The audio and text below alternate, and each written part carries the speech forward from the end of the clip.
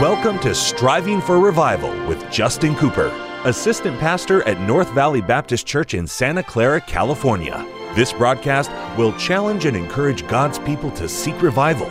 We pray you'll be blessed as you listen to Striving for Revival. Welcome to the Striving for Revival radio broadcast. This is Pastor Justin Cooper coming to you today from the KNVBC studio at the North Valley Baptist Church here in Santa Clara, California. What a privilege it is to have you join me for the broadcast today.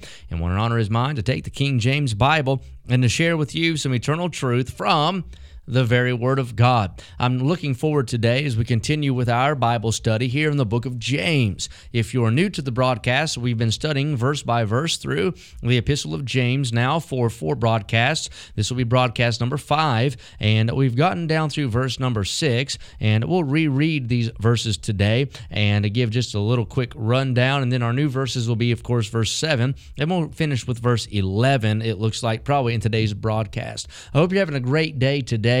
I hope that your Bible's closed, that maybe you're able to follow along with me as I read. And if not, I hope you have read your Bible today. Maybe it's early in the morning, maybe it's late in the evening, but make sure you don't go from start to finish in a day having not opened and read the Word of God. In fact, I always tell people what I try to do is I fall out of bed and land in my Bible. That's right. Get it done in the morning, first thing, and that way it's in. And also it helps your day, just directs your steps, gives you a little bit of the right kind of a focus on the day. And so I want to encourage you, make sure you're a Bible reading individual. The Bible says to study, to show ourselves approved unto God, Paul wrote to Timothy, and that way we can be a workman that doesn't need to be ashamed and learn how to rightly divide our Bible. Here we are in James, all right, this general epistle. Now, again, James is called a general epistle because it's not written to any specific individual nor church, but to the 12 tribes scattered abroad. That means it's written to these Jewish converts, these dispersed Jewish people who've been saved by the grace of God. Now, we can find application, of course, for us, and some good just Christian principles in this epistle. Also, there are some, I believe, tribulation context in this epistle, and just some great information inspired and preserved for us here in this letter that James wrote. Now, you say, who is James? James is the half-brother of Jesus Christ. And I know the Catholic Church would try to promote and push that Mary was a perpetual virgin, but that's not true at all. In fact, the Bible itself disputes that Mary and Joseph did have children. Jesus, of course, was not the son of Joseph. He is the only begotten Son of God, conceived in the womb of Mary, the virgin, by the Holy Ghost. But then after that, Mary and Joseph married, had children, just like the natural thing is, and James is one of those. James also pastored the church in Jerusalem. Now, we'll read these verses. James, the servant of God and of the Lord Jesus Christ, to the 12 tribes which are scattered abroad, greeting. My brethren, count it all joy when you fall into divers temptations, knowing this, that the trying of your faith worketh patience. But let patience have her perfect work, that you may be perfect and entire, wanting nothing. If any of you lack wisdom, let him ask of God, that giveth to all men liberally, and upbraideth not, and it shall be given him. So far we have the admonition that when we face trials, we should count it all joy. Not the trial, but the knowledge we have that God works through trial. What does God do? In trial, God puts us there, and it helps strengthen our faith. Our faith tried produces patience. Patience helps the Christian to mature.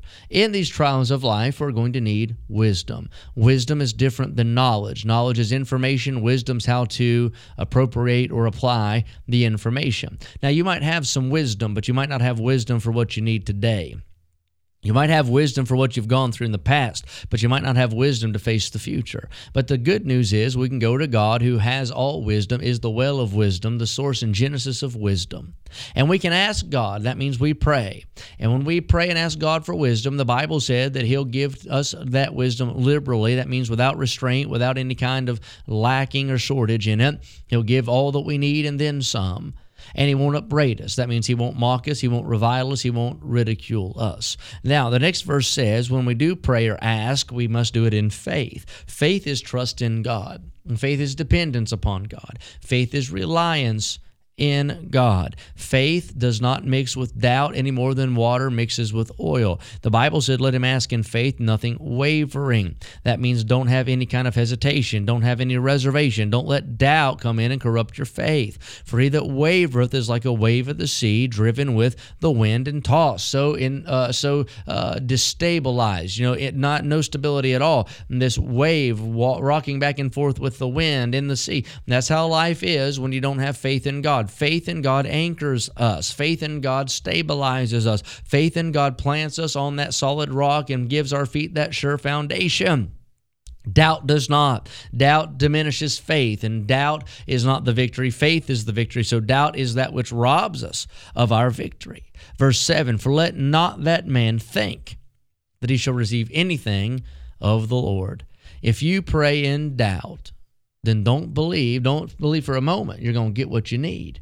It's faith that moves the hand of God. It's faith that opens the windows of heaven. It's faith that makes the showers of blessings rain down, not doubt. So the Bible makes a very bold and plain statement here. It says, last-ditch prayer mingled with doubt is a waste of time. That kind of praying does not move God to do anything. The observation that you have as you live the Christian life, just living the Christian life, is that when you're weak in faith, you don't really see any big answers to prayer. You don't see much answer to prayer whatsoever. But I tell you, you have that unwavering faith, that stable faith, that solid faith, that sure faith in God. You'll see the hand of God move in your direction. You'll see God answer prayer. Verse number 8, a double-minded man is unstable in all his ways. James is about to transition to another thought, and we'll conclude with that here in just a moment. But before he does, he kind of puts the capstone on this first part of the chapter. And he says, a double-minded man. A man who praises God, then doubts God. A man who says, I believe God, and then questions God. A man who loves God, and then gets bitter at God. A man who prays, and then a man who complains. A man who reads his Bible, then a man who seeks help on the internet. I mean, he goes different directions. He's double-minded. The Bible said he's unstable in all his ways. That word, double-minded, that means he's wavering. That means he's uncertain. That means he's full of doubt. He has a divided heart, a divided mind, and that means he has divided interests. The thought is a Christian who's a believer, but at the same time he says he believes but doubts God's ability to give him what he needs, is not going to get what he needs in time of trouble. He's unstable. He's unsettled. He doesn't have a solid foundation. The Bible tells us that Jesus is our rock. We're built upon the foundation laid by Jesus Christ and the apostles. But can I say, even with that sure foundation positionally, as a Christian being saved, I'm on a foundation, no doubt about it. But everyday practical living, I can put my feet on some very unstable terrain when I start to live by doubt. I'm sort of like a buoy bobbing up and down in the sea, or a boat tossed about by the winds. And as long as we allow ourselves to live that way, God is not going to help us the way God wants to help us. Why? Because it's faith that pleases God. He that cometh to God must believe that he is, and that he's a rewarder of them that what? Diligently seek him. All right, verse number 9. Let the brother of low degree rejoice in that he is exalted, but the rich in that he is made low. Because as the flower of the grass he shall pass away. For the sun is no sooner risen with a burning heat, but it withereth the grass, and the flower thereof falleth. And the grace of the fashion of it perisheth, so also shall the rich man fade away in his ways. The brother of the Lord, James, is writing this, shifts now to another thought. Down through the ages, there's always been Christians who've been poor. In fact, most of the time, you're either destitute, naked, and impoverished.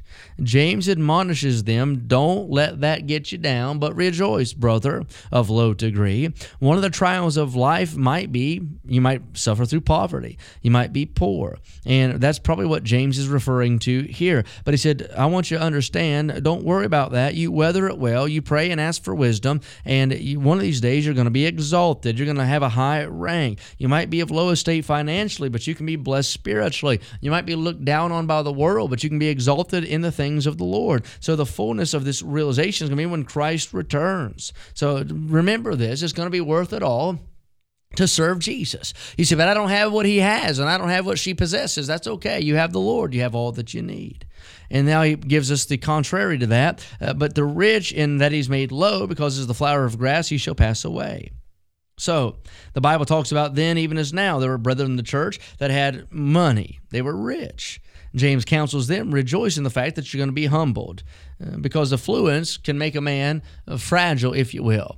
And the love of money is the root of all evil, the Bible talks about. But things in life might come and rob you of your riches, but don't let that make you quit. Don't let that make you get bitter at God. Don't let that make you be one who turns away from the faith. But rejoice in this, that God knows what He's doing in your life. Count it all joy. Count it all joy. You might have to pray and ask for wisdom. You might have to pray and ask for direction. But here it is, count it all joy. Listen, this world is not our home. We're just a passing through. That's what verse 11 talks about. So whether you have money or you don't, listen, ask God for wisdom. Count it all joy when you fall into diverse temptations, and know this, that when Jesus comes back, everything's going to work out all right for the child of God. You'll hear well done, and it'll be worth it all when you see Jesus face to face. Until next time, pray for revival. Thank you for joining us today for Striving for Revival with Justin Cooper, Assistant Pastor at North Valley Baptist Church in Santa Clara, California. Listen at this time every weekday as we strive for revival.